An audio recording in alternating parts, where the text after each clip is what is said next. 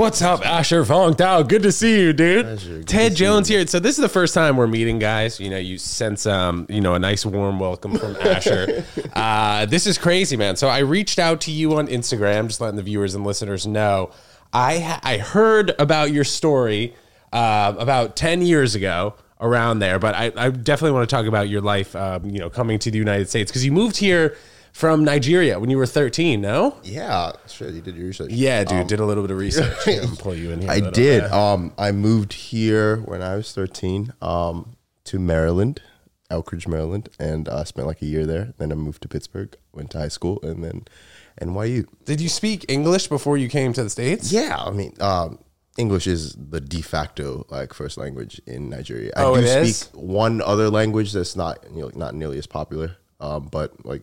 What I haven't language? been there in a while. What language? Hausa. Hausa. Yeah. Is that like a form of Nigerian country type language? It is essentially like, there's like, I would say 500 languages spoken in Nigeria. Hausa is like top 3. All right, cool. Yeah. Do you have like an influence of Nigerian music? Because I know that you're a rapper now, bro, and also you're wearing the headphones like a true rapper, dude. So it's funny how like trying to hear my own voice as well. Right. Like, that's a little bit of both, yeah. dude. Yeah, well, with the comedians and the rappers, like I freestyle and shit, so like I know how to hold the microphone like a rapper, but I also know how to hold it like a comedian, and it's like different, dude. You have to change it, especially like at the end of my set, I'll do like a freestyle, so I just have to like switch out my handle, and I'm like code switching a little bit with the mic handles. That's what's up. Yeah, I am a rapper. My influences are mostly American, hilariously, but like Biggie, Tupac, Kendrick.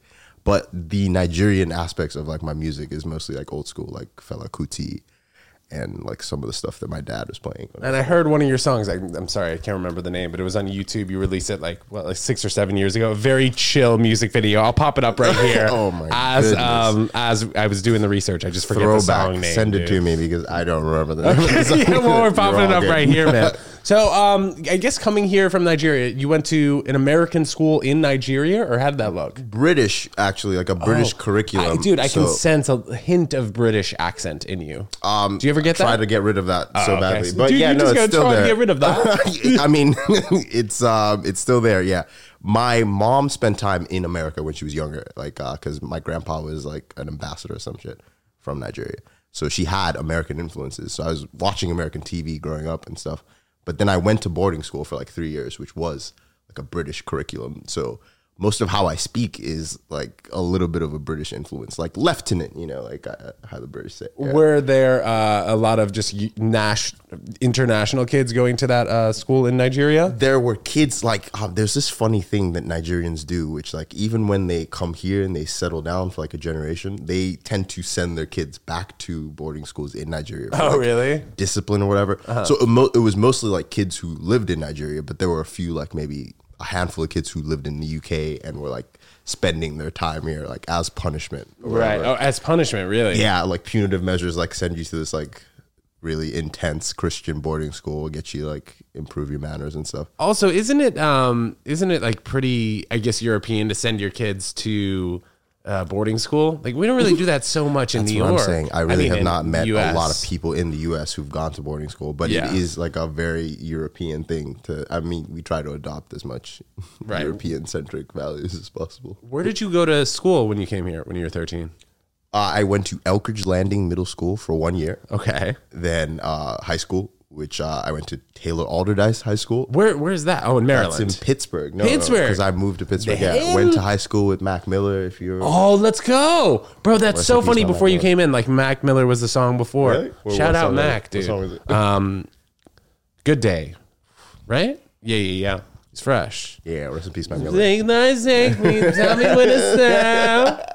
Cheek to cheek, dude. He was fresh, man. I was really disappointed when he passed away. Obviously, when anyone passes away, it's unchill. Yeah, but him and XXX, I thought were like just very. I thought they were gonna be around for a long time, changing the music game. Yeah, I was a little pissed at him because like I really didn't get a chance to like use that high school connection. Mac Miller. Yeah, but I mean, rest in peace to Mac. Well, was he the same age as you? How old are you?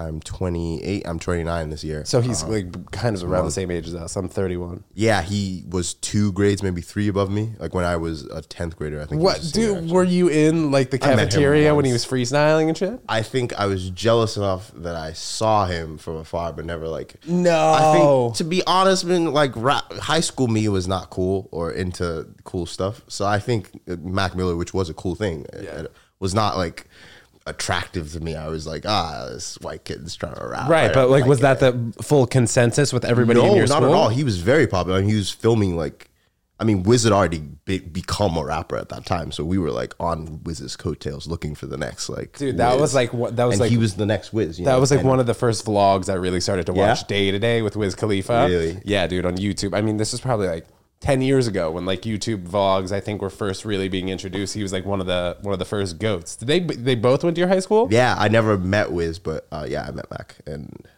I think like honestly, Wiz like is still an inspiration, even though I never met him. Yeah, like, dude, I still listen to him, a lot dude. of Wiz. Still, it gives me hope that I'm like able to smoke as much weed and still be like, oh yeah, Wiz does it. It's all good. Hashtag 420, baby. You know what I mean, dude? Like smoking a bunch of joints during the day. I'm like, well, if Wiz does it, I can fucking do it. Exactly you know what I'm saying. I'm gonna try it at least, like see how long it goes. Yeah, exactly. 10 to 15 joints a day. You should be good. You know what I'm saying? So you grew up in suburban life, kind of. What happened for high school years? High school years, I grew up in the city. It was like mostly like a white Jewish community. Okay. But I think my senior year, I switched high schools, and I went out to what is like still the suburbs, but it was very much like a different environment, more segregated, I would say. Like, I met way less black people like when I switched high schools senior year. Okay, and where was that? Baldwin High School. That it was like just in New York, Baldwin. No, Pittsburgh, like Pennsylvania, just like outside of the outskirts of Pittsburgh. Senior year in high school, did you have a lot of college options before you came to NYU? I had 2.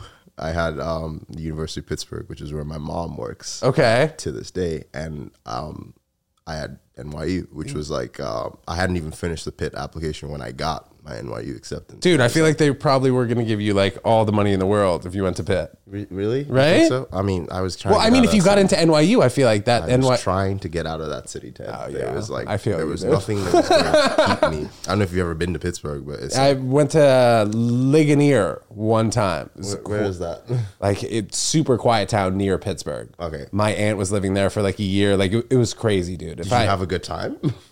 It was nice to see my family, but no, not really, It's dude. tranquil. It's extremely boring. Right. Like Very and suburban. I'm trying to have a little fun before I die. So I thought Absolutely, bro. coming to New York was like, I still visit Pittsburgh and I appreciate it for what it is. This is Right. not a trash Pittsburgh podcast, but it's certainly like a realistic I mean, appraisal we're talking of about the goats of Pittsburgh. Yeah, You, me, Mac Mac. Miller, and Wiz. And Let's Wiz. go, dude. Absolutely, man. When did your music influence kind of take over? When you got to NYU and you were like, yo, look at all this diversity. White kids, black kids, Asians hanging? Honestly, it's my best friend to this day is he grew up in North Cal. He grew up in San Francisco, the Bay, okay. specifically, and he What was it? the Bay. No, but what is it? The fizzle dance? You know what I'm talking about? Your boy definitely knows what I'm talking about. He literally looked just like I miss him so much. But that was my guy. He introduced me to hip hop on a level that I hadn't really like appreciated. Okay. Which is kind of upsetting because he's Korean and I'm black. And it was like, okay, right, it was right, kind of like, but like my education, I should say, started freshman year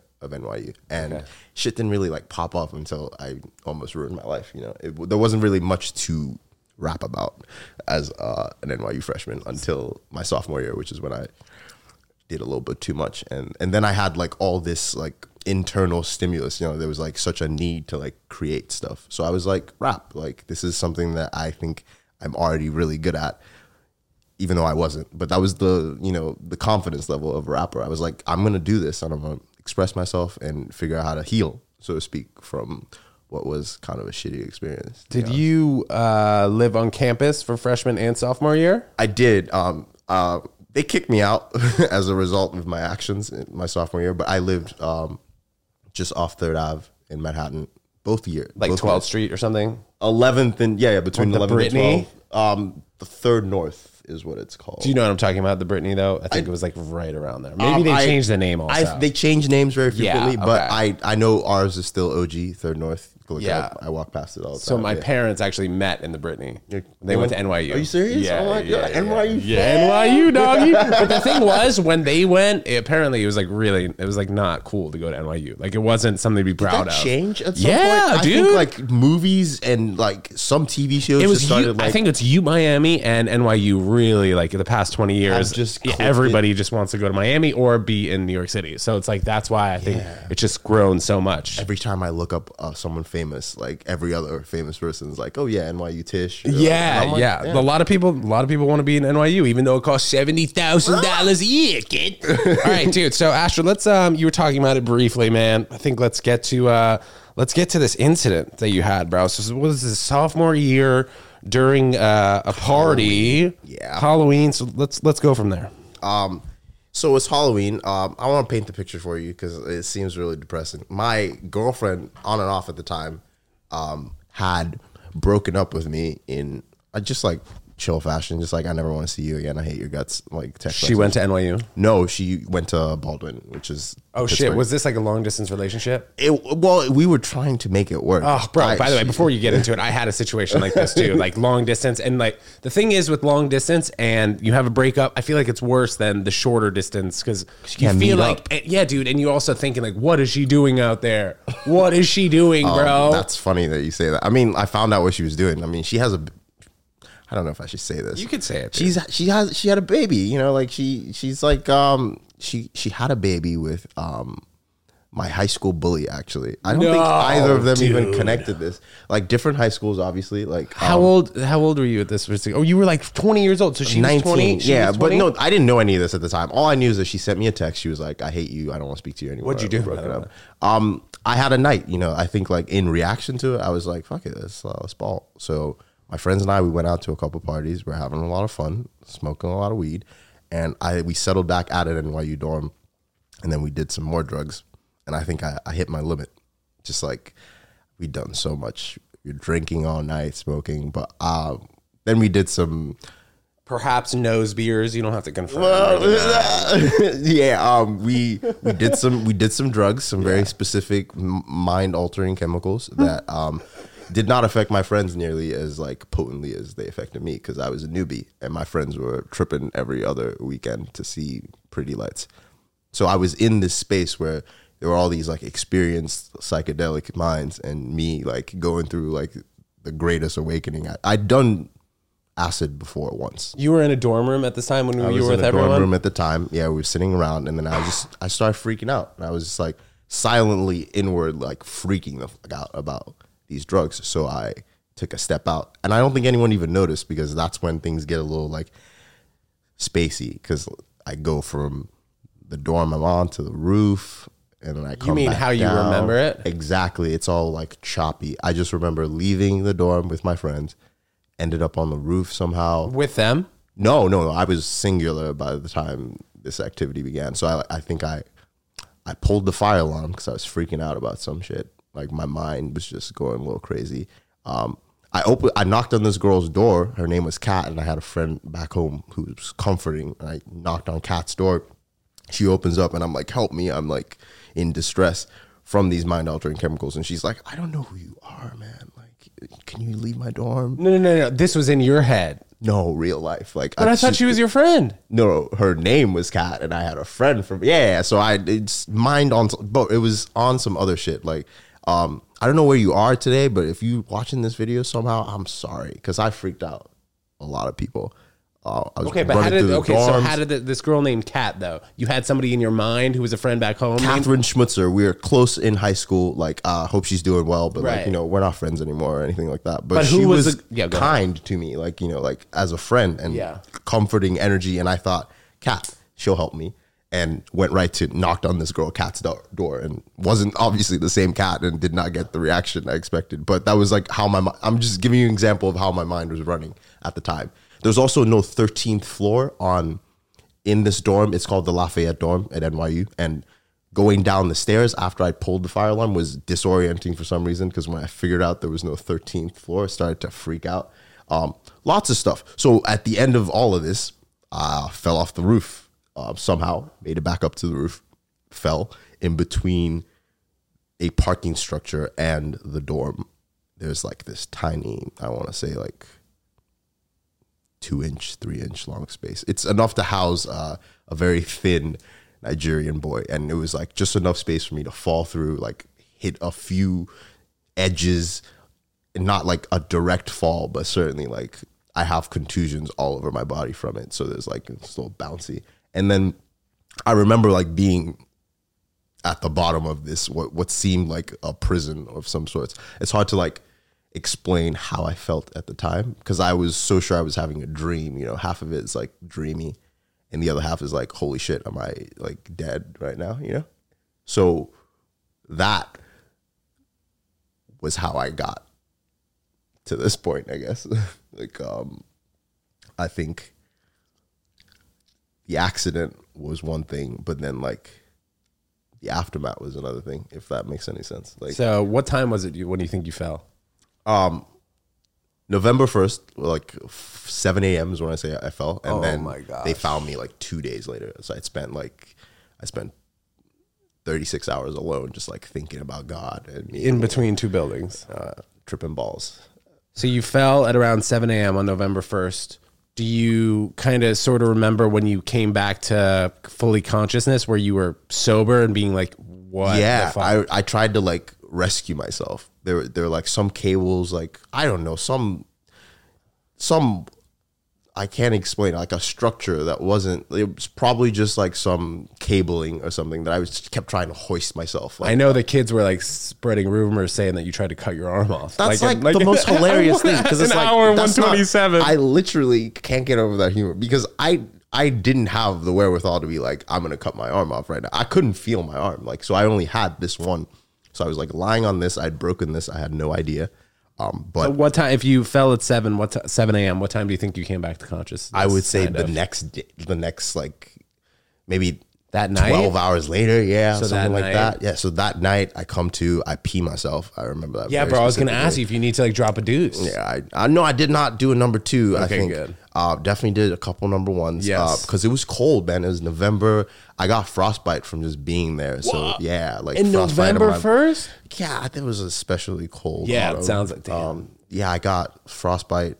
You still have all my digits, feet? but there's some. Yeah, there's still like I'm not a frostbite expert, but yeah, there's still some residual like cell damage or whatnot. Yeah, I came to like peed myself. You know, had a whole bunch of like thought processes of like, where am I? Like, are my friends hiding me in some closet? So like, November 1st at like 12 hours later, 6 p.m., 7 p.m. Yeah, like, what the fuck? Like I'm in between. Like, what's I'm in between going on. two buildings. Yeah. That was not the concept. I thought closet space. I thought some at the bottom of someone's. It's hard to explain what it looks like, but I remember like looking up at the sky. You know, like because it was still grayish. It was raining.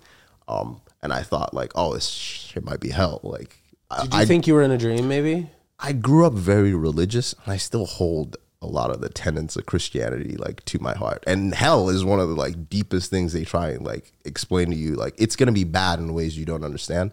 And I thought like, oh shit, like this is my hell. Like I've transgressed, and now I'm like being judged for all my sins and whatnot. So like that was probably one of the closest things I remember to feeling like extremely like, oh, this is done. Like Did you start screaming as soon as you like came to conscious?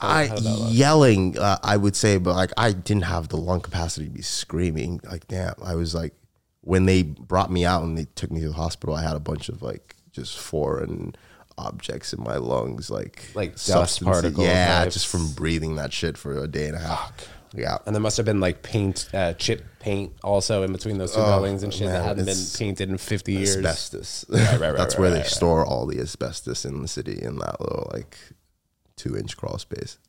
I remember like calling for help, and then someone from the roof like screaming out, "What are you doing down there?" And I was like, "I don't know." So when was that though? Did you fall asleep From I kept coming back. November 1st, 7 p.m. Sleeping, waking up, and like this waking dream, like kind of like a cycle. Oh, so it's what do you think the peak point of you bugging the fuck out? Bugging, I think when I did try to like free myself, like So when was that? How many hours in? Probably 20 hours in, or maybe 15. We're at the midpoint where I'm like, I can do this. Like, I'm gonna be the guy who like frees himself from this thing. And I thought, because I'm a stubborn and driven individual, and I thought like I could really just get through this if I just put enough like of my mind into it, enough of my like. But I couldn't. Obviously, that's goes without saying. Shout out to the FDNY. The only way I got out of that space was they had to drill a hole through the parking structure on the other side to get me out. Like, there was no like, they couldn't. They tried to let a rope down from the roof, but there was no way I was gonna like grab onto that and like pull myself up. So they were like, we gotta go in from the bottom. Was that the super who found you? I don't know who found me. I just know I heard someone like screaming, "What are you doing down there?" And my response was like, just like in a comical, like I don't know, but help me, you know, like when you get a chance. And then right after that, do you remember like you being helped? I remember like what it was like to speak to the guys who were talking to me, because I just wanted to like, I wanted to stay alive, and I thought like just keeping my brain like active would be helpful. So I was like just kind of like appreciative, like, thank you so much for like helping me out. Like I'm so sorry to make you have to come all the way to Tribeca. Were you? Yeah, Tribeca. Yeah. You mean in between the buildings? Yeah, sorry, man. I'm just like, my Uber is waiting for me. Sorry. Were you super hungry too? I couldn't eat anything. No, I know, but like mentally, were you like, I'm hungry now, like I want to get out, I'm hungry, I have to pee. Now it's getting, when did it start to get super uncomfortable? Were you like, I might die? I know you said you were super stubborn. At the midpoint, at the midpoint of like struggling, failing to hoist myself through this up against, not knowing that like half of my body was broken. Like I'd broken my arm. Like you didn't really feel it? Yeah, it was absolute like shock, and just not being able to like even access any of like what I felt below here. So I was like, oh, like I'm just gonna need to pull myself up and I'll be fine. But none of that worked, and like the freaking out was like I just passed out, I think, and then came back to, you know, it wasn't like a few times an active like I think my mind has at this point like just deleted some of those files for safety. You know, it must have been like, it's still traumatic to talk about, but like I don't remember enough of it to be like as traumatized as I could be. You fractured your skull. Was that like the worst injury from that? Well, this is like this is the bad boy that I zoom in on that. Can you show the camera? Yeah, where's my bro? That looks like my neck too. This is the, like, it's not as bad as it looks, even though it's completely terrible. Like is a compartmentalized fracture. So like some metal in there. Yeah, I got some like titanium screws and whatnot.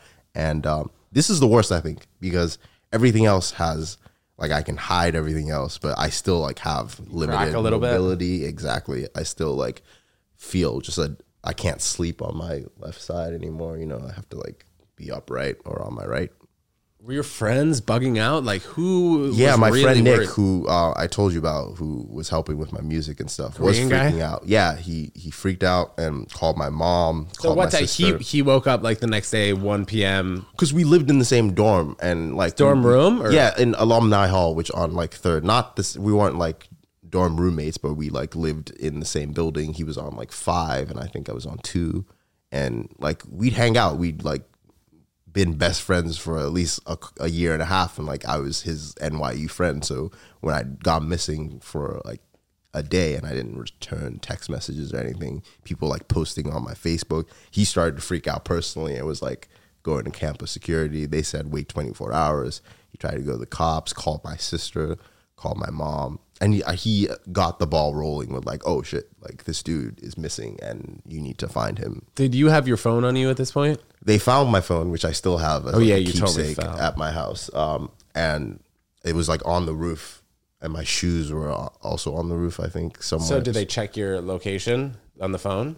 Oh, did they? No, I don't think they. I had a Galaxy at the time, a Samsung Galaxy 3. They didn't have like those. Yeah, this was a long time ago. It might even have been before it. Yeah, I think they didn't have locations at the time. The only like the clues were like the shit I left behind, like my shoes and my phone. But I wonder how those shoes came off. Were you just tripping balls? I was tripping balls. Like, to be honest with you, so it's it's hard to conceptualize what I was doing and why I was doing it. Just like a shedding of my like outer layers because I was uncomfortable. Was there a specific moment when you realized in the beginning that something was off, or it didn't really hit you until kind of the next morning?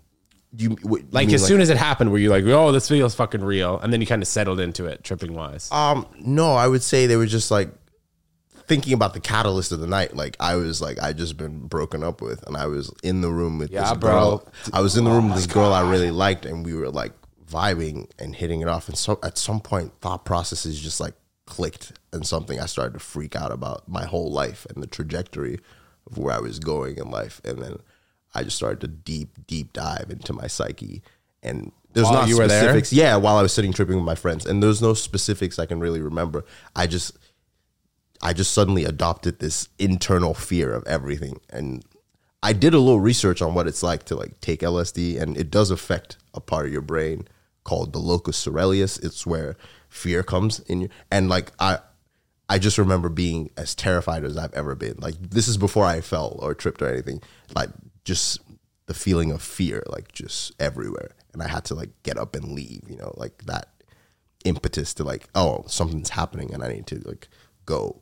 So that's what I remember. Like, and that's what like kind of got me freaked out. I was like just afraid of life, I guess, in general. Do you remember breaking down and just like crying as soon as you were found? I think my mom was like the first voice I heard like when I got to the hospital. Like aside from like this nurse who wouldn't let me eat anything, she said I could only have ice chips, and I was really pissed about that because like my internals were like, they weren't sure if I was bleeding or whatever. But once I heard my mom, I started to like immediately like apologize, like, and she was a good sport about it. She was like laughing. She missed a conference, like this conference she was supposed to go to in San Francisco, and she was like pissed about it. She was like, why couldn't you have waited for like a couple weeks to like almost die? Like, I had this like conference going on. So she helped so much to bring levity to what was otherwise an extremely like traumatic and emotional experience. I didn't cry much when I saw her. I just like let her hug me because I'm just like lying there, and like she made me feel like, it's okay. Like, I mean, you fucked up, but it's all good. Like, we're gonna take it from here. We're gonna make sure you heal, and that was helpful. Like, I can't thank my mother enough, but like having a mom like that who didn't really like give me as much shit for it as I deserved. She just kind of like took care of me for like a month, and then I went back to school. Like, what was the feeling like when you knew that you were gonna be okay?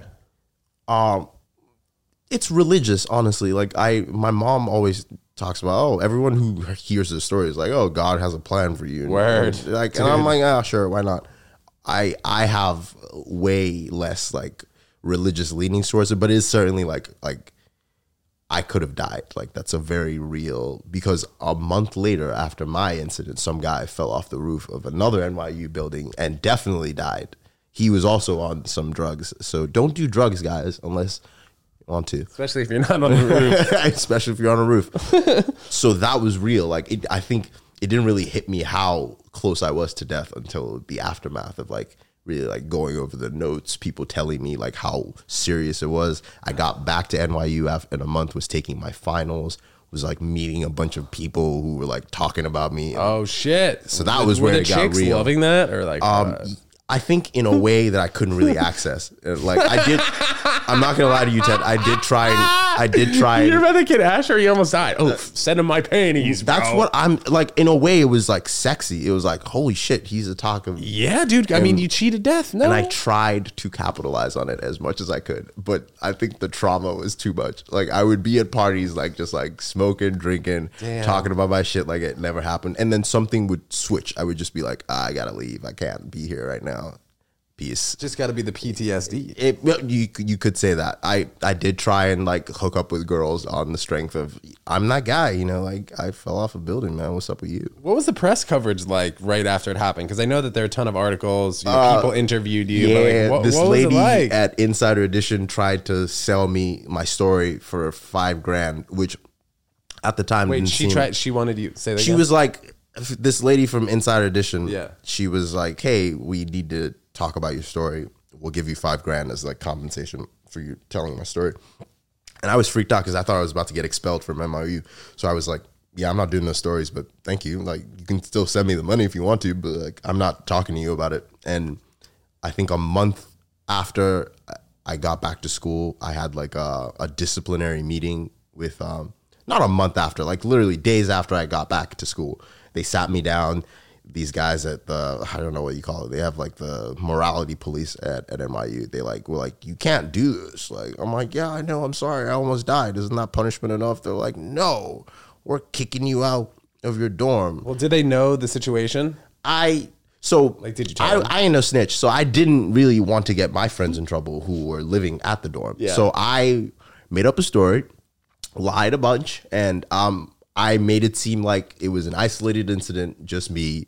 Took some bad Well, I shit. mean, bro, it was an isolated incident. That wasn't it's like multiple times. Yeah, no, but the extent of like the drug use. Oh, okay. Yeah, it was just you doing it it's one 10 time years by later, so there's yourself. like, exactly, like none of my friends knew, none of them, like I didn't mention any names. I was just sort of like, yeah, my friends were partying, so was I. Were did some they drugs. bugging out too? They thought they were going to get kicked out? My friends? Yeah. I like think they in knew a you weren't way gonna that snitch. I like to this day still love those dudes. Yeah. They're not really my friends no more, you know, like they're just like The dudes acquaintances. that you have, yeah, bro. Because That's they let me down in a Dude. way that I can't really express to them. This is like, they let me down, you know, it wasn't like, well, why did they let you down? What do you because I had never done, like I hadn't done as much of that shit as they had. So you And feel like they should have I been felt looking like, out for you a little bit. in a way that like that's on me to pick better friends, or like that's on me to not put myself in that situation. But especially like after I got back to school, like after I was on the news and all that, like them coming to me and being like, yo, you almost died, man, like we could have lost you. And then me finding out that they were like partying the night after, you know, like they were like, you know, whatever, they're gonna find him and he's gonna be all right. And I was, but there was this level of not betrayal, because I'm the one who did the drugs, I'm the one who freaked out, but like I knew from that point on, like I had to take care of myself in every situation. Like I couldn't really call those people friends anymore, at least not on the same level that I was so like ready to like belong to those guys. Like, Yeah, bro. That's like a life lesson too, and man. it's a life lesson because it changed my view on a lot of things. I've had to walk back some of my optimism in life because I'm always so like, I see the best in people and stuff like that. That event makes me like see the best in people, but also extremely cautious of any and every situation. I'm So just sort of like, was there a point that maybe you thought, you said that they were partying the next night. Was there a point that maybe they should have put out the message that you were missing, or did they I not think want to they get were in trouble? scared of getting in trouble, which is like, I get that. There's no Because on any level, dude, if they went to the cops, it seems like, or seemingly, you know, from a 20-year-old kid's Yeah. perspective, they're going to get in trouble. Any way you and that's- chop it up. I felt like I didn't want to get them in trouble the moment I like came to and was conscious of the whole situation. Like, oh shit, the whole school knows about this. I'm not trying to get my friends expelled. So I imagine they had those feelings as well. Like at 20, you're not really thinking about like, you're just thinking you don't want to get in trouble. You're not thinking about the real consequences of like life and death. So sure, I get it, 20-year-old. But there's also like, Sorry, it's a garbage pit. Go ahead. I thought you had a roommate coming in. I was like, No, good. Yeah. so there's also this like I get it. There's no way you guys would have been able to save my life, but there's also like, I would never put my life in your hands again. You know, like I would never put myself in that situation, especially not with you guys. What do you think are the extreme positives that came from this? Because, dude, this is like surviving a freaking shark attack. I mean, The something extreme like your positives is like mindset wise. Yeah, there's a lot I can do. Like I've always Oh, let's been, fucking go, dude. That was something David Goggins would have said. there's a lot I can do. Like having survived this, like I see a lot in myself that maybe like other people don't, because I think, oh, I almost died, like, and I didn't, just off, I want to say, sheer luck.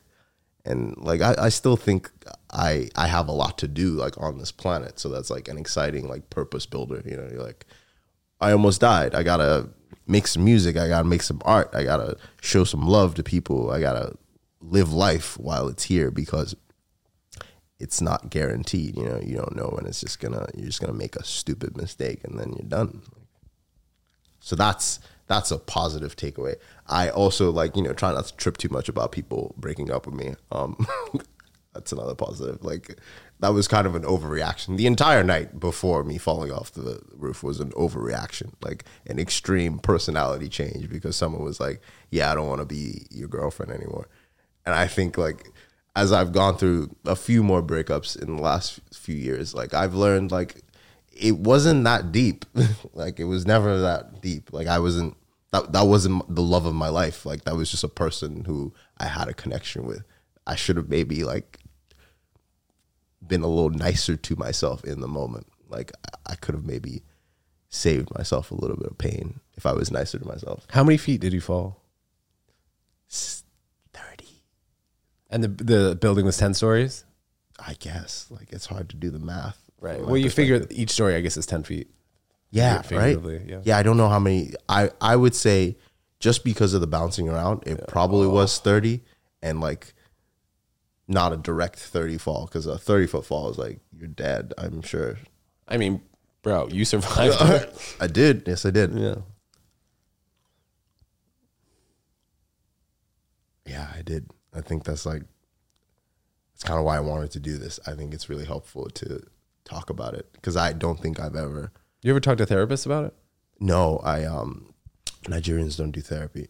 Okay. I'm kidding. I have tried to find, like, a therapist, but I don't think I'm ready to, like, entrust someone, like, professionally speaking, like, pay them money to. And it feels like you kind of already.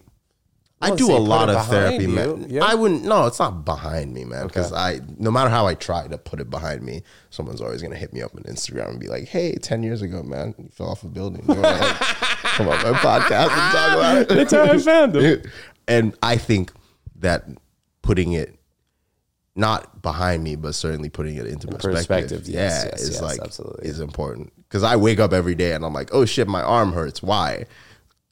And then I go, "Oh, that's right. Like, fell off a building," and then I go through the process of, like, forgiving myself for falling off a building. Like, as I'm getting ready for work, I'm just like, oh, like, I'm so mad at you for hurting my arm. And in response to myself, I'm like, well, I was 19, man. I didn't know better, and I'm sorry to myself for doing that. And that's part of my process, you know, like, finding forgiveness within myself for being, like, I'm always so, like I said, driven, trying to do stuff, trying to be better. And it's hard to, like, the most important thing from all of this is, like, self-forgiveness, you know, like I fucked up, but also I survived, you know? Were there any insurance claims made on your behalf or NYU for this incident? You think so? I'm asking if there were. Like, no. Like, maybe if the fire department had to be paid back for drilling, and then maybe NYU got paid back. Really? I mean, the fact that you didn't get expelled, bro, and you just got kicked out of the dorm is not, like, interesting to me. I mean, I don't think I should have gotten expelled or right. Maybe because they didn't know the full story, though, theoretically. Right? I don't think the full story would have much changed that disciplinary. It was more like, you did drugs, you were on campus, there's a zero tolerance. Dude, that's like, I got caught smoking the friggin' bowl with my roommate 10th grade. I also had gotten caught smoking a bunch of, like, so it wasn't like, it was also like, I was living on my freshman year, I was living on a floor, 13 dudes who maybe 90% of us were just getting into weed. Yes. Doing grav bongs in the bathroom. It's legal now, bro. It is legal now. Good, so, you know, oh my God, get over it.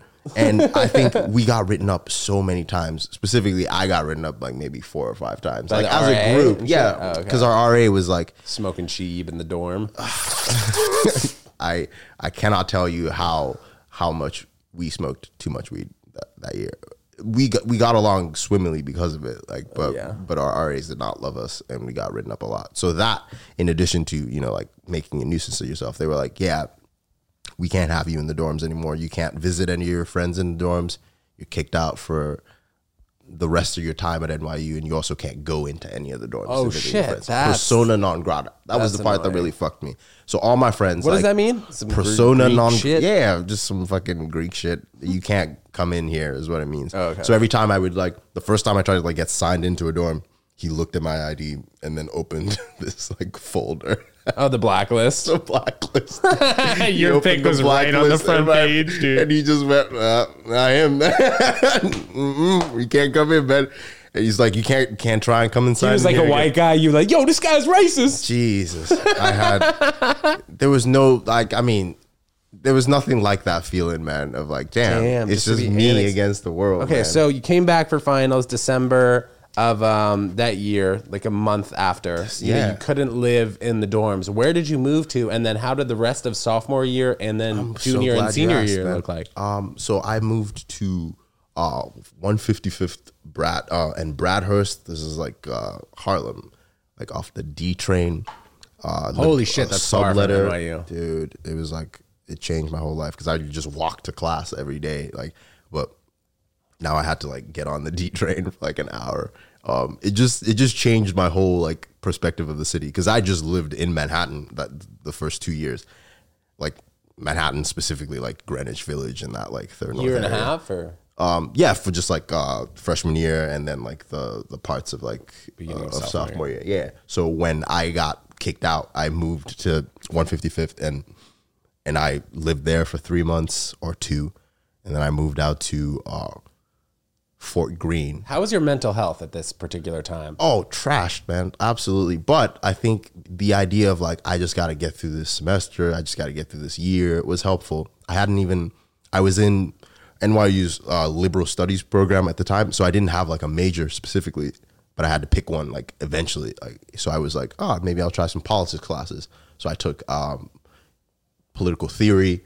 That was what I took that freshman year. And then my sophomore year, I was in a class when I fell, which was like power and politics. He let me like get a pass fail on it. Like I didn't have to do the final or anything like that. And I was still like trying to figure out who I wanted to be as a person, like academically. So my mental health wasn't even like, I wasn't thinking about like, oh, I'm going to go see a therapist or I'm going to like take a break this summer. It was more like, I got to get ahead of this. I've like missed out on a little bit of time, like from falling down. So I need to like catch up. And I need to like start like, you know, like figuring out what my major is going to be, like how I'm going to graduate from this school. So what's the thought process? Like, holy shit, I'm so thankful I'm alive. Let's look for all the difficult things in life right now. Because you just went through the most difficult thing. There was a little bit of like, of all time. There was a little bit of like, oh, I do want to like try and get with girls and like try and like be the popular guy on campus, like be something different. Yes. And that was the point where I started meeting a lot of people outside of my circle at NYU. Started to like show up to a party and like someone who I'd like seen freshman year who I like thought was really cool would like walk up to me and just be like, yo, you're the dude who fell off the building. Oh my God. I'd be like, yo, what's up, man? Nice to meet you, Kevin.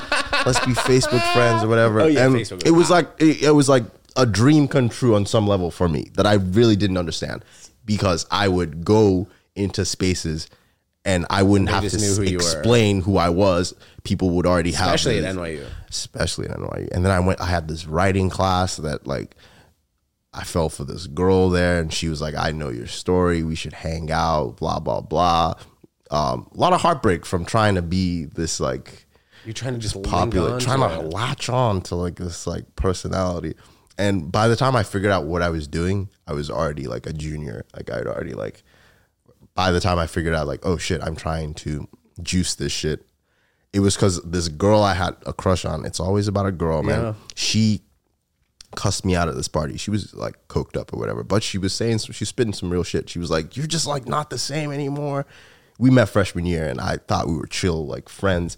And she just cussed me out. She was like, you're just not the same anymore. You're just like doing all this like weird shit. And I just like, nobody likes you here. Yo. Like for real, nobody actually likes you. So did you think you were invincible a little bit at this point? I did feel that, yeah. I felt like a badass in like putting my trauma to the side, like to the back of my mind. Like I felt like a badass. I was like, I survived this shit. Bro, like, yeah, it's like you survived a hit in the mafia. You survived a fucking shark like attack. 50 Cent got shot up. 9 I survived. Fucking times. Yeah, you got shot 10 times. I'm ready. I'm ready to go for this shit. I'm ready to like put out some music. I'm ready to become the biggest rapper of all time. And that was the mentality going in from 2013 up until like just when I was about to graduate. I think things changed like when all the friends that I thought were like, you know, my friends just started to like fade away. Cause like a story like that doesn't last forever. You know, nobody gives a fuck about that, especially in NYU. where stuff like that happens all the time. And at some point my fame started to like really like burn out. And that's when I thought like, oh shit, it's just me, you know, like it's not really like, there's no story, like it's just me and I gotta like deal with my shit on my own. And did that lead to you making an entire rap album about the fall? It led to a bunch of albums about the fall, but certainly like the first one that I put out was like 2015. Yeah, right around when I was like, oh, this, like I need to make something out of this experience. Yeah, you got to use your life experience. I was living with my friend Nick, who helped find me, and we just like would go to the NYU Tisch recording studios. Like they have like post-production suites there. Yeah. So we would like record raps there. He'd make me beats. Like I was working at this coffee shop like at the time. So I'd come home from my shifts at like 1 a.m. We'd link up, we'd like make a couple beats, like spend the night like rapping, and then like we just put something out, you know, like our friends would be like, yo, that's fire, like you guys should make more. My mom would be like, yo, this is sick, like I love like you and Nick making music, we should do it. So we tried for like at least a year and a half, but shit just got like weird between us. I think it was like he felt like I was using him for his beats, and like an amazing producer, by the way, still is to this day one of the best producers I've ever like worked with. But it started to get in the way of our friendship, and he was like, "I'm not recording you like just when you want," and like shit like that. So the music shit became just a me thing after then. Because when we graduated in 2016, I moved out, went to live with another friend, and we just like lost touch for a while. You still stayed in New York City though when you moved out? Yeah, I never left. Aside from like some summers when I went home to Pittsburgh to be with my mom for a bit, I spent like, I moved from Bradhurst to Fort Greene, and then after Fort Greene, Nick and I moved to this place on East 7th. After East 7th, we moved to Prospect Park, and after Prospect Park, we went our separate ways, and then I moved to Pacific Street, which is somewhere Crown Heights. Crown Heights, right in between like Crown Heights and Bed-Stuy. I think. Yeah, maybe like right off the C train, like Utica stop. So I just right by that park was so nomadic. I was just like living, like every year would just like live somewhere else. And how long have you been at your current spot? 3 months. Oh wow! And it's with your girl too, right? Yeah, this is the first roommate that I actually like. Let's go! Yeah, dude, it's hard to share a freaking bathroom with bros. There's freaking pubes all over the place, dude. Disgusting. Yeah, you gotta get in there sometimes with that Clorox wipe. You know, sometimes occasionally bleach that shit, bro. This is quite the freaking story, man. I'd say before we get out of here, though, I would like to know. I know we briefly spoke on it, but what do you think, or how do you think this impacted your life going forward? Realizing kind of like the people that you're in college with from the ages of 19, 20, 21, in general, people don't really stay friends with. No. But I think you kind of knew this right away. So how did that affect you? And then I guess, dude, 9 years later, you're sitting on this couch. What does your mindset look like on a day-to-day basis?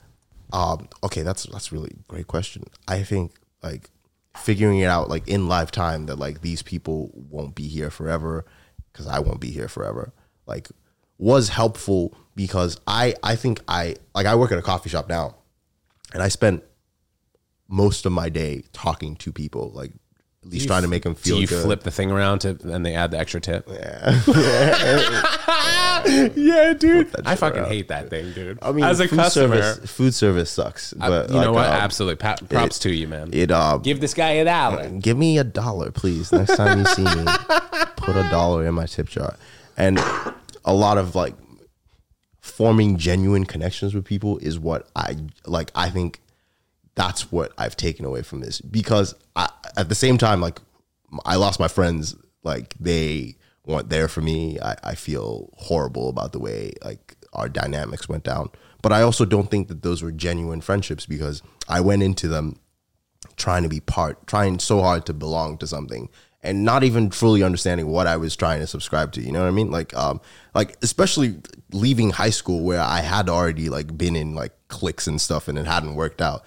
I wanted so badly to be in this clique of friends that I thought would validate me as a person, and it like changed you as a person. Yeah, and when to try and hang out with them, it did. I changed myself. I mutated my personality at least slightly just to be able to be more appealing. Like that happens with girls all the time, as you bros know. So don't change yourself for no girl. Do it. Dude, She's not worth it. Yeah. She doesn't love you like that.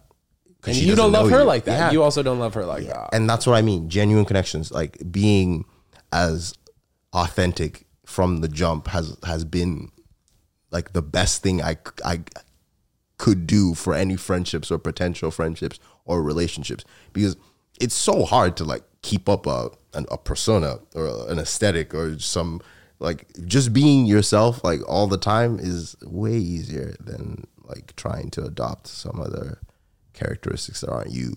So what taking away from this is like I have no choice but to be myself, because at the end of the day, I am not some story about falling off a building. I'm just Asher, you know, like, and I can try and be, you know, like more eccentric. I can try and be more exciting, or I can try and like lie about who I am. But at the end of the day, it takes a lot of work, and I'm kind of lazy, honestly. Like I just want to be who I am, and I want to be happy about who I am. So when I meet someone, I think I do a really good job of, one, not pretending or trying to like appeal to who they are too much, but also to presenting myself in a way that is open and honest and is like a real version of me. Like I don't like sugarcoat who I am. I don't try to be someone I'm not anymore. And I'm grateful for that lesson, because that's a lesson that I see a lot of people, they haven't really learned yet. And it takes some time. I feel bad for them. But yeah, I'm 29 at the end of this month. I'm not a kid anymore. 19 is like such a long way from where I am now. I still remember what it was like to be that person, just like trying to find something to latch onto, you know what I mean?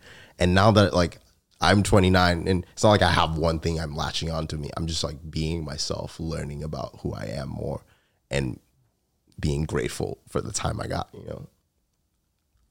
Dude, Asher Vongtao, man. This is crazy, bro. I feel like I've known you for 10 years, man. Before we get out of here, anything coming up in 2023, we're going to pop up your Instagram right here, so you can just tell us things that are going on and where we can find you. Honestly, I have been really quiet on the music front, but I got some new stuff coming out in June at some point. Hopefully you can put my SoundCloud up there. If not, would love to, bro. Anything that helps, for sure. Maybe we can play your music right now. If you don't want to if you don't copyright us, we'll pop it up right now. Play a little music. Oh my god! Oh, this is perfect. What a great song! What a great song! Pop up your Instagram here. So what is your Instagram, man? It is Mercurial_Ash. Spell that